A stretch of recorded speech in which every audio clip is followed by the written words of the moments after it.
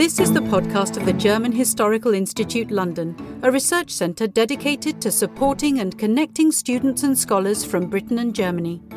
The podcast series presents current research in British, German and European history, as well as colonial and global history. For more information on the German Historical Institute London, future events, the GHIL Library, studentships and more podcast episodes, please visit our website at ghil.ac.uk.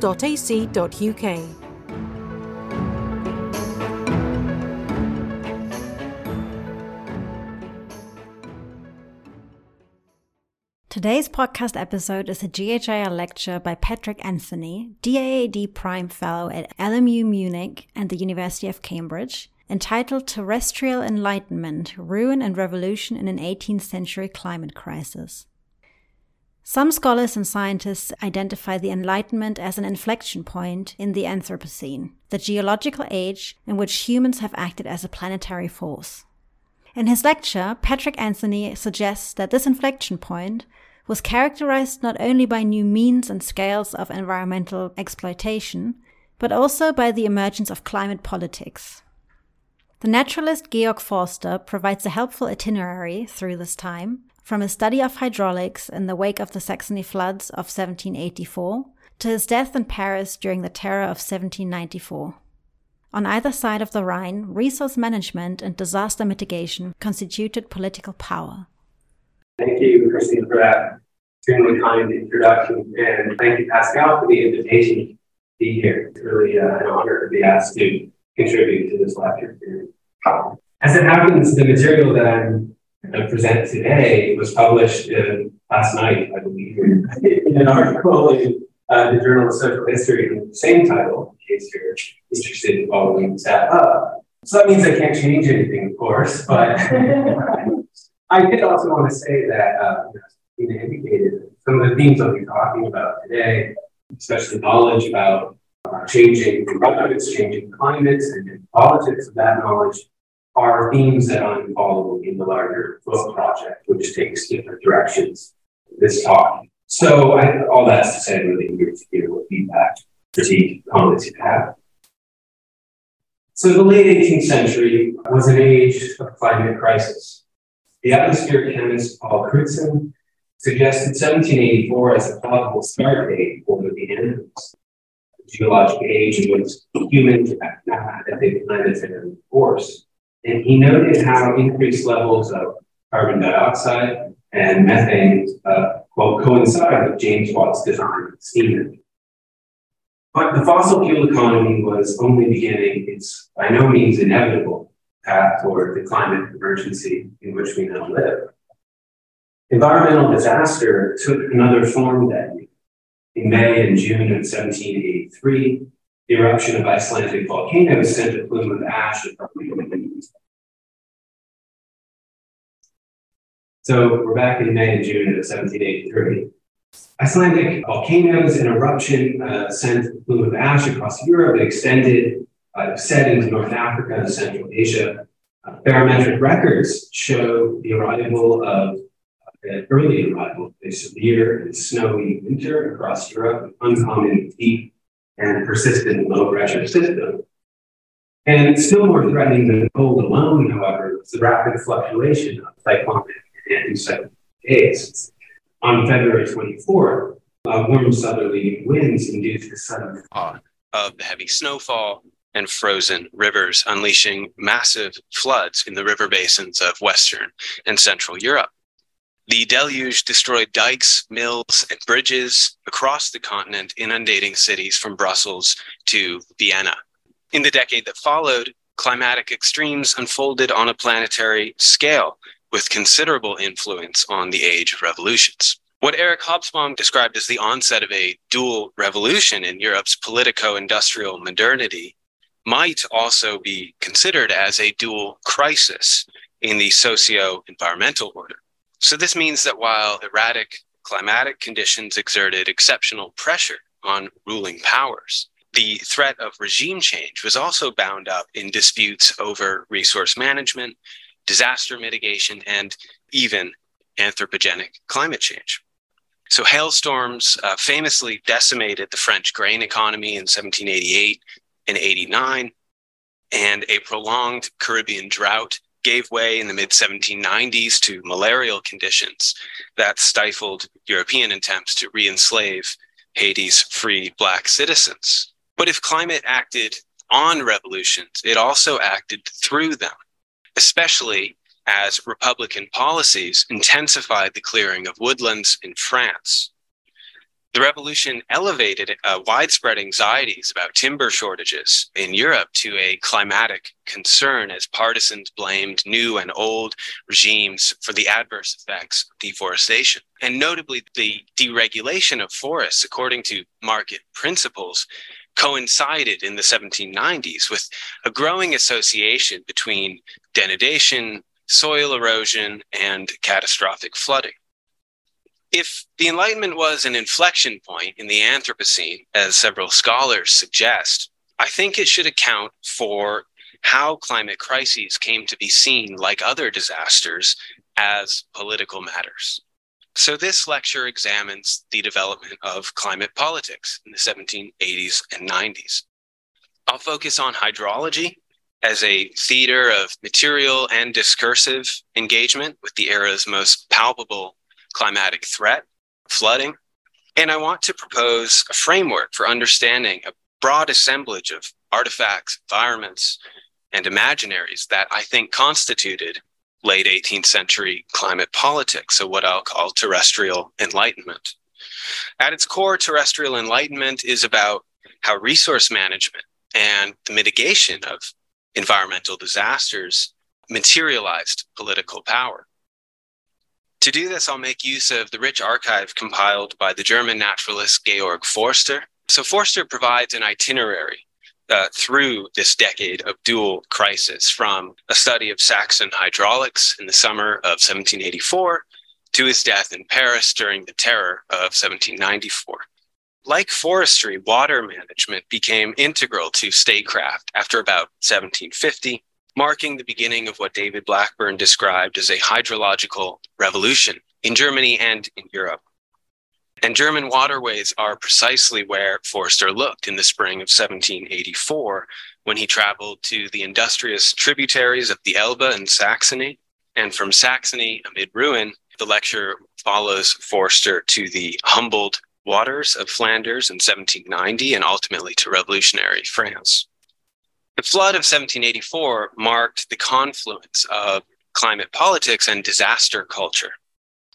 So while climate became, in a sense, a measure of civility in the later 18th century, disasters shook and tested the durability of ruling powers. Around mid-century, climate was integrated into European political thought as the sum of atmospheric and environmental conditions, which were understood to determine the physiological, moral, and intellectual diversity among human societies. And by the 1790s, naturalists and statesmen in Europe increasingly saw a society's capacity to moderate climate as evidence of its preeminence. So naturalists believed that European civilization forestalled the cooling Earth, and this view gained traction in the supposed wastelands of North America, for instance, where colonists read apparent warming trends as justification for the dispossession of indigenous populations.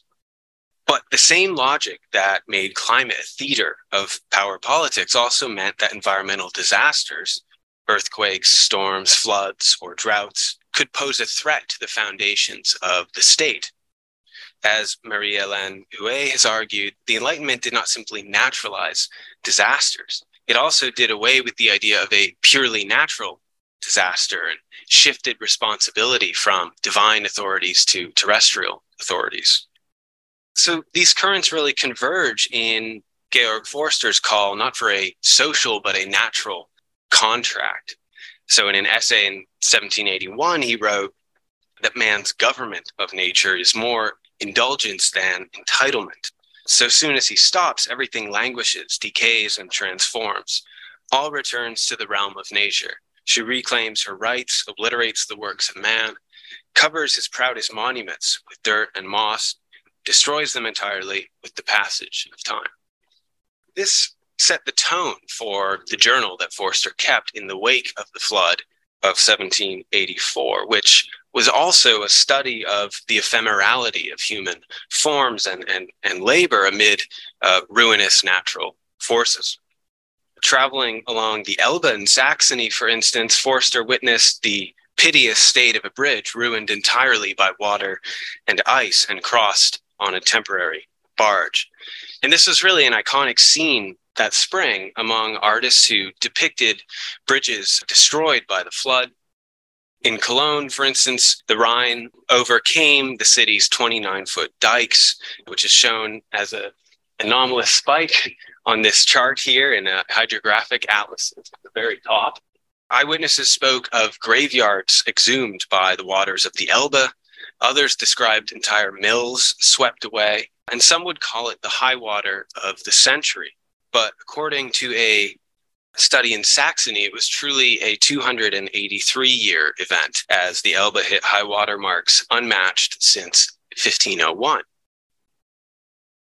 And this study belongs to a genre of diluvial chronicles, popular in Germany. And these chroniclers generally saw authoritarian government as an edifice capable of enduring ruin.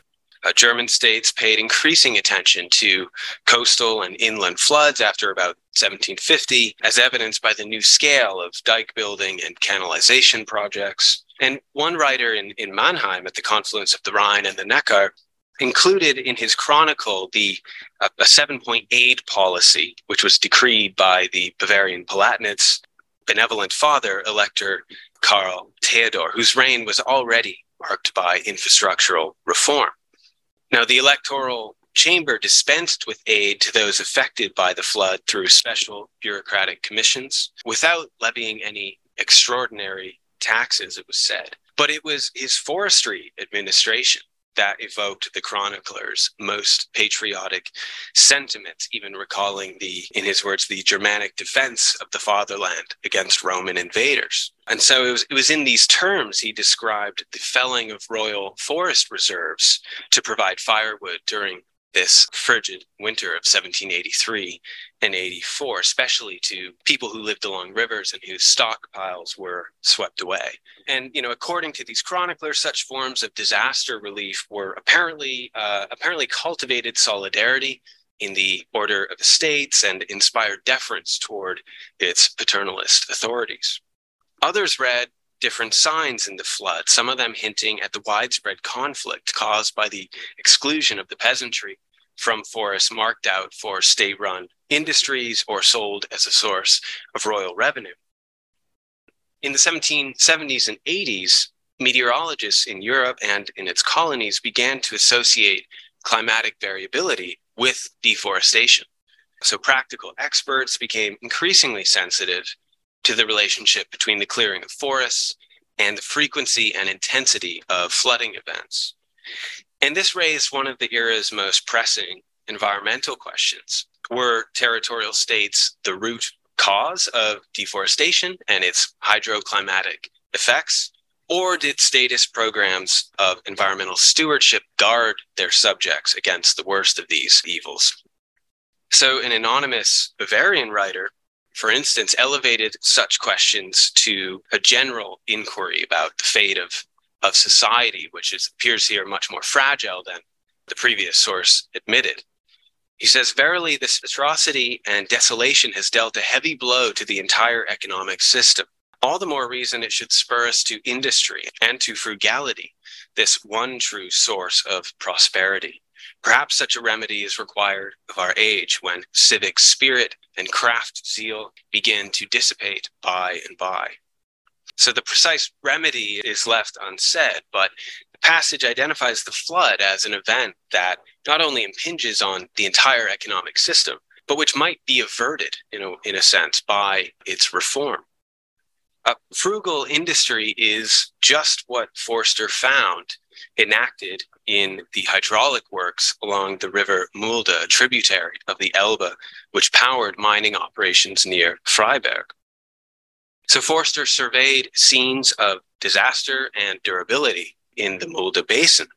This is the Old Father's Aqueduct in Halsbrücke near Freiberg, which appeared to him as a testament to the region's well-tempered hydraulic economy, poised above the mass of rock through which the Mulde violently forged its path, as he wrote in his journal. Built about a century beforehand, the picturesque archway of hewn stone appeared to Forster as a ruin in action, communicating the force necessary for the movement of the machines in distant mines. And in fact, travel handbooks from the period describe this as a ruin even before it ceased to operate at the end of the century. And that's when artists came to embellish its decay and overgrowth.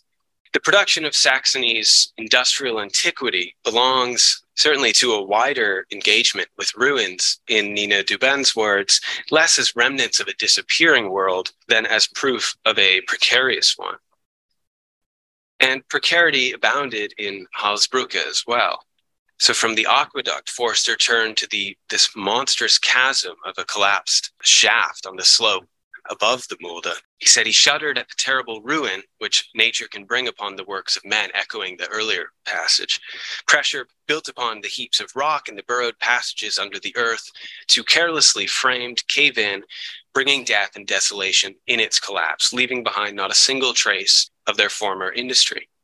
Coached by the hydraulic technician Johann Friedrich Mende, Forster described how new pumping engines might yet revive this mine and, as he said, free its depths of inundation.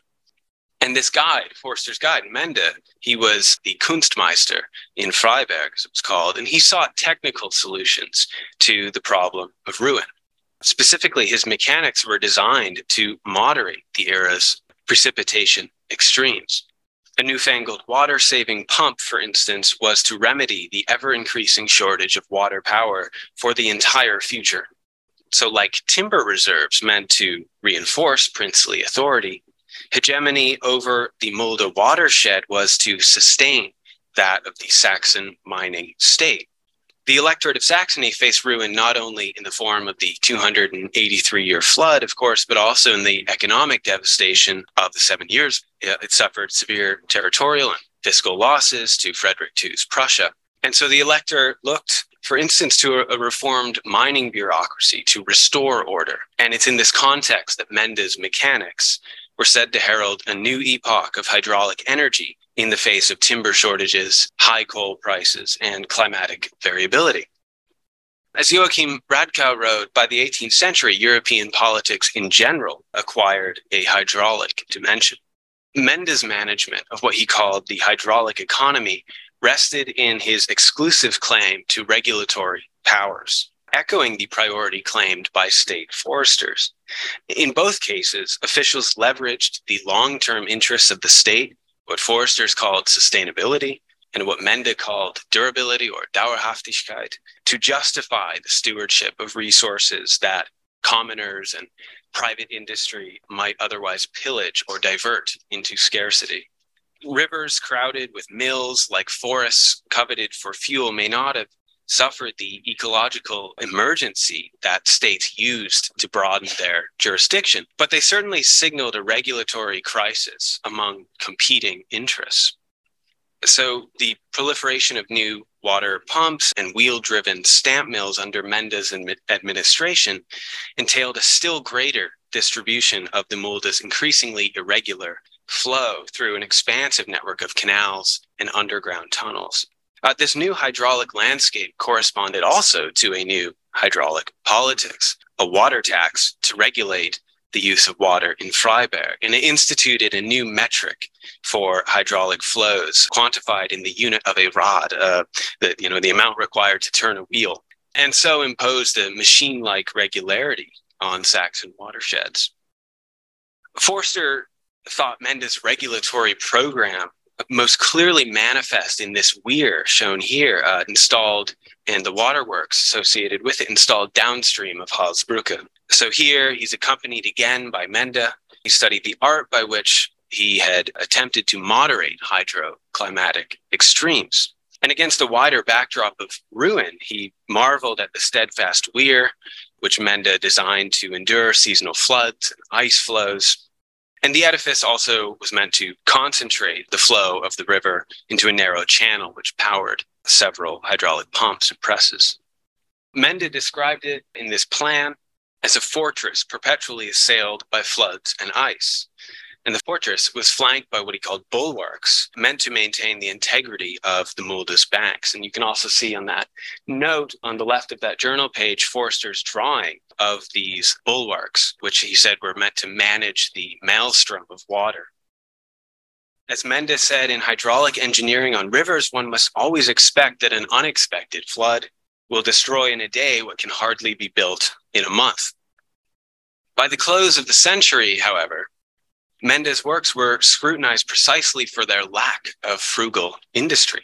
There's an article titled Pride and Project Addiction, which described Mende as one who, quote, loved neither true order nor frugality nor economy in his private life as in his professional duties. And so another of his works, installed in 1788, seemed to this critic a monument to Mende's arrogance.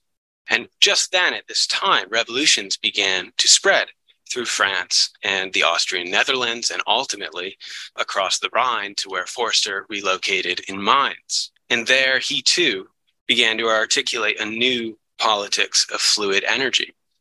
All the wheels and engines of the old forms have ceased to operate, Forster wrote his wife, the writer Theresa Heine, from Mainz in July 1791. The ignorant nobleman must yield to the better, still more noble middle class, for he lacks the energy to sustain its usurpation. So the problem of defunct wheels and engines beset by irregular water supply, so clearly exhibited in the Mulde Basin, furnished Forster with an image of social upheaval. But as we've seen, the capacity to sustain energy flows and regulate hydroclimatic extremes was also materially linked to sovereignty. Hydraulic power was political power. The flow, as Andreas Malm has described the fluctuation of wind and water systems on which the pre-industrial economy relied, grew increasingly volatile amid the climatic extremes of the 1780s. Richard Grove has done amazing work on how El Nino events exerted climatic stresses on Europe and elsewhere in the world until at least 1794.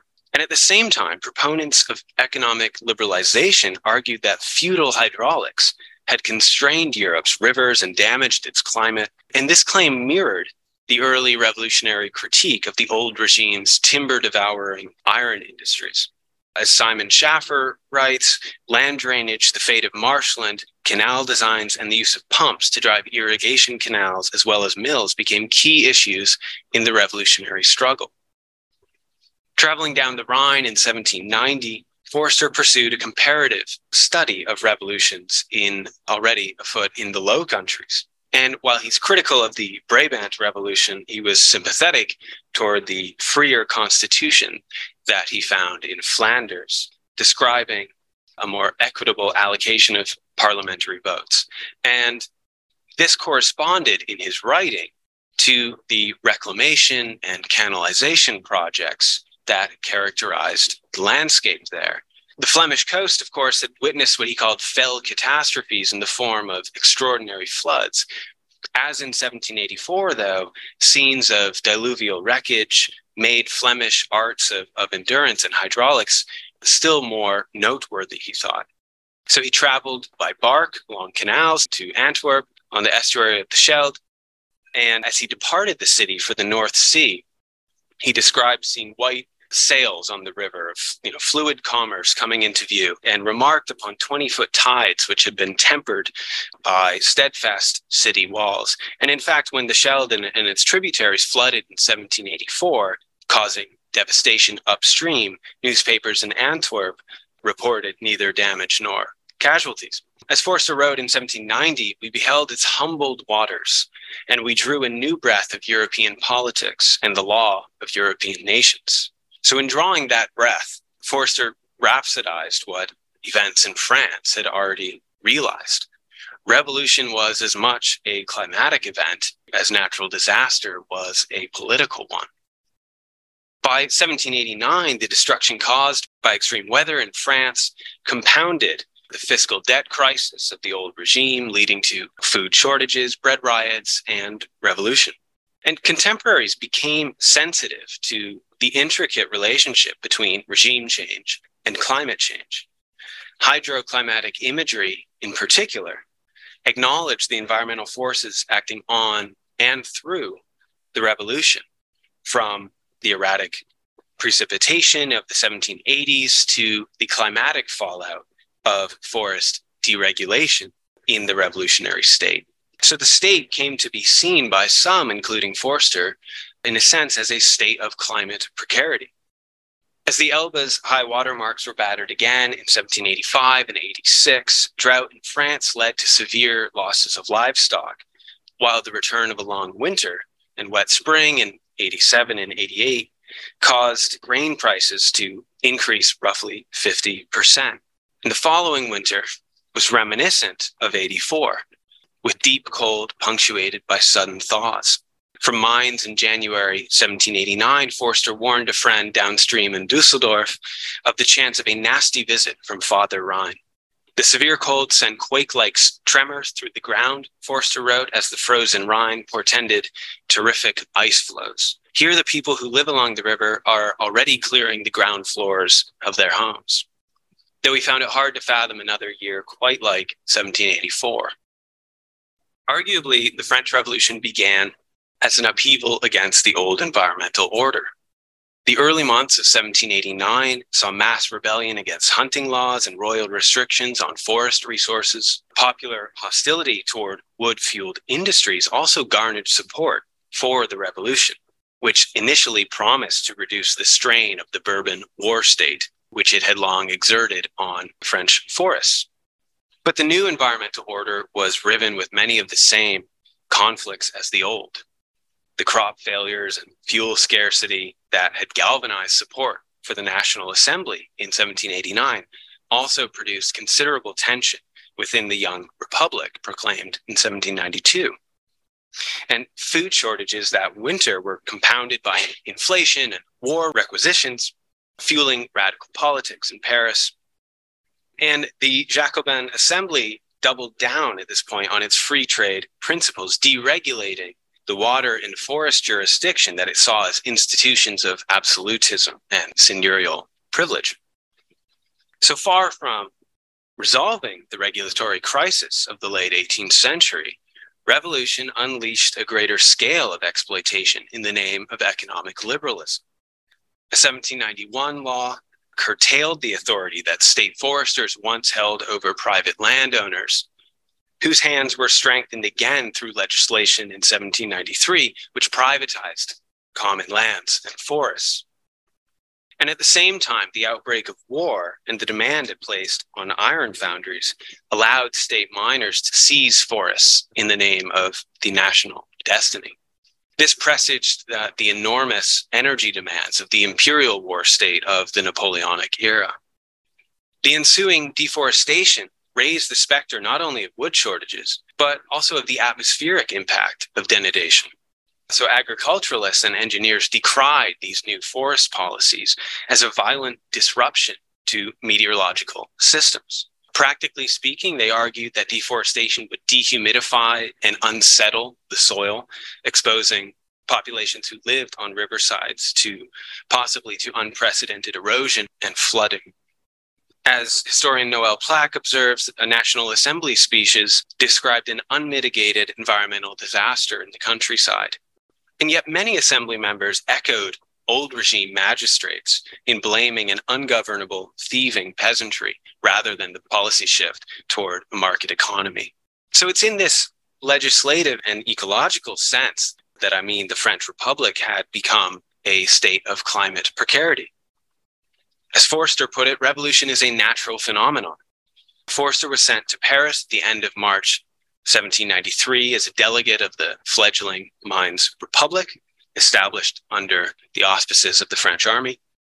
And so he arrived amid the acute inflationary and ecological crisis in the French Republic as it faced war within and outside of its borders. By April, the moderate Girondin party was purged from government. And Forster wrote, "Conflagration and deluge, the noxious effects of fire and water, are nothing compared to the calamity that reason will soon cause." April also saw the theater of the War of the First Alliance shift to mines. And by June, a coalition of German and Austrian batteries reduced the city to rubble and wreckage, as the poet Goethe described the scene of smoking ruin. Goethe shared this sense of revolution as a cataclysmic natural force.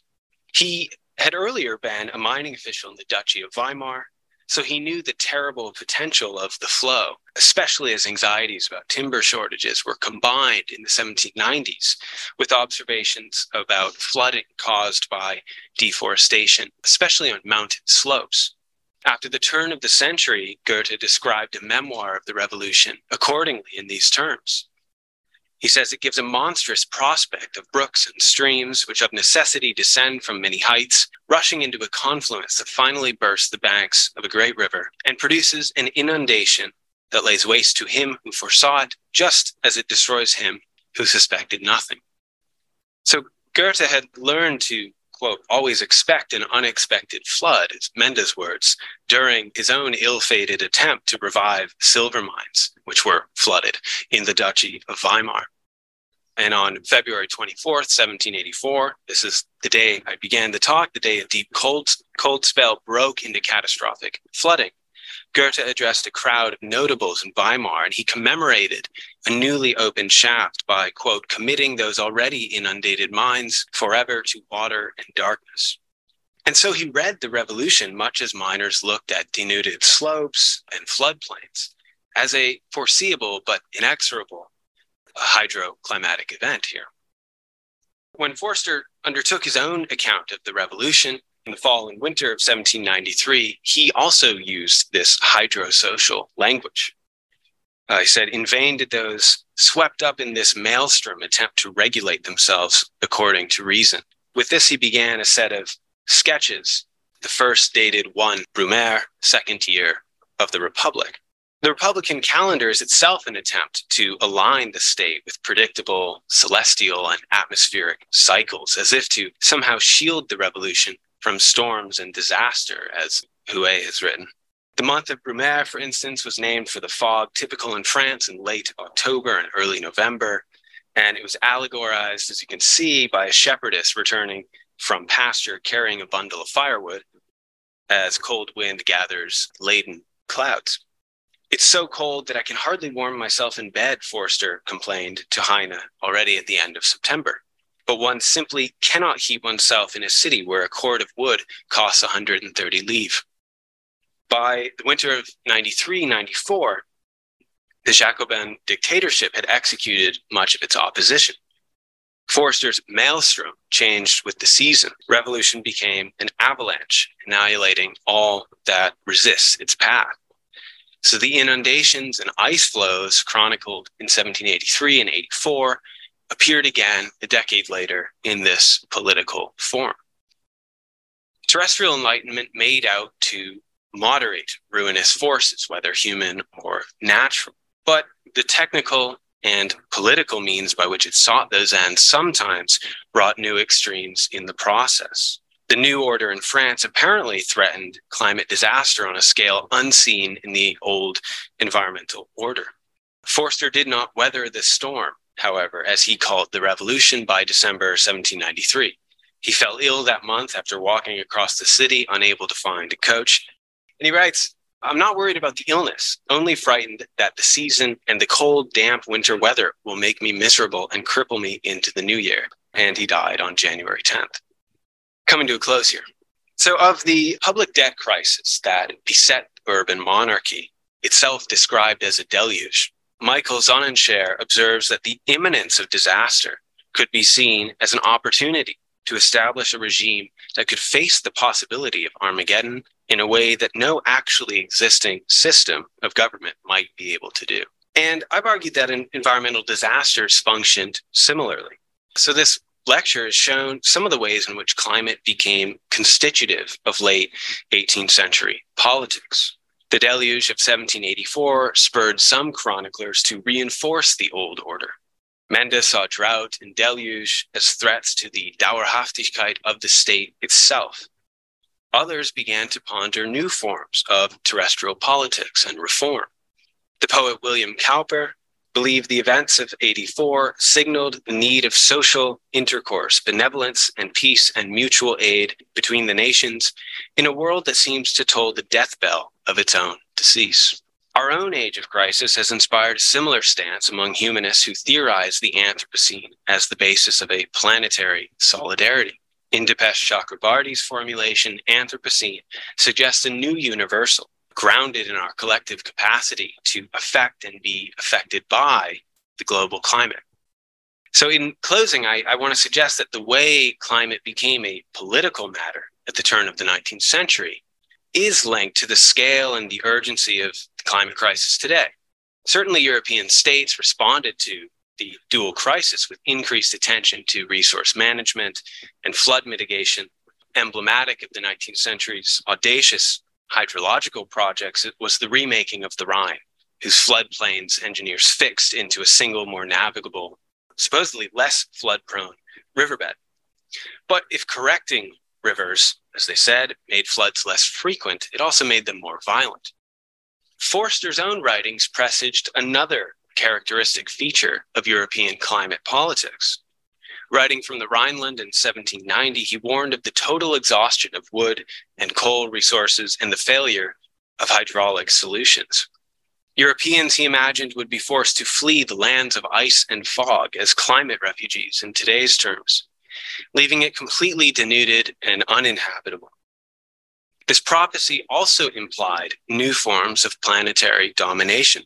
For the refugees who fled the hunger and cold in Europe were also colonial aggressors, poised, as he wrote, to flow in great heaps across the barbaric parts of the world and conquer or expel the inhabitants of Asia, Africa, and the Middle East. So the passage indicates how the restorationist programs, which have shown implemented in Europe's forests and floodplains, were also redeployed in aggressive colonial schemes, supposedly justified by environmental stewardship, as many important histories are beginning to document. So in this sense, too, the Rhineland forecast was horrifically accurate in that it portended global systems of resource plunder. So ultimately, the legacy of this terrestrial enlightenment is the ruin in which we live.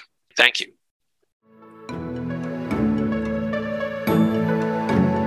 Thank you for listening to the German Historical Institute London podcast. Follow us on social media and check our website to keep up to date with new episodes.